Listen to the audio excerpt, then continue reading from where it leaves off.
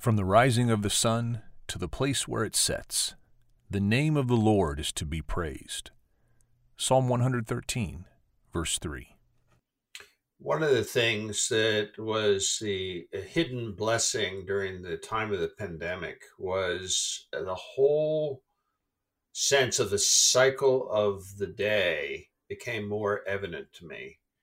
Partly because I suddenly had time, and secondly is because I was spending time not in New York City in my office, but at home or walking in the woods or whatever. And it was a true blessing because the day has certain rhythms to it that it's very easy to um, not see if you're kind of hidden in an office. The other thing I wanted just to mention is, and I think I mentioned this before, one of the best times that photographers love because it's an easy shot is to take pictures at sunrise and at sunset. And it's because of the colors that are created at those times of day. They're somewhat different at the sunset time versus the sunrise time, but you never know what you're going to get. And one of the best times is to have sort of a low level clouds in the sky that then and having water and then having a reflection happen as the sun's light starts to hit the clouds underneath, and it just creates these marvelous canvases. And the same thing happens in the evening.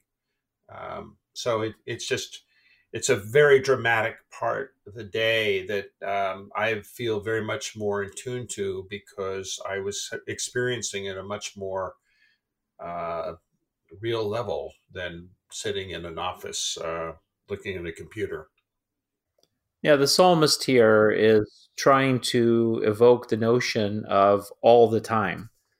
Uh, the Psalms are filled with these parallelisms that do this. The heavens and the earth declare the glory of the Lord. And it's not being uh, making a distinction about that praise, but as much of the completeness of it, the heavens and the earth. And here, from the rising of the sun to its going down, the Lord is to be praised.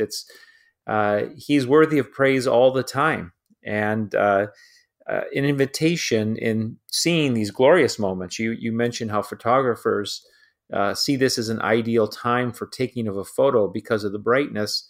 It's also a reminder when the sun's directly above us, we don't necessarily think about the creator behind it, but it's in those beautiful landscapes where the sun is setting or coming up that we're captured and brought back to this sense of praise.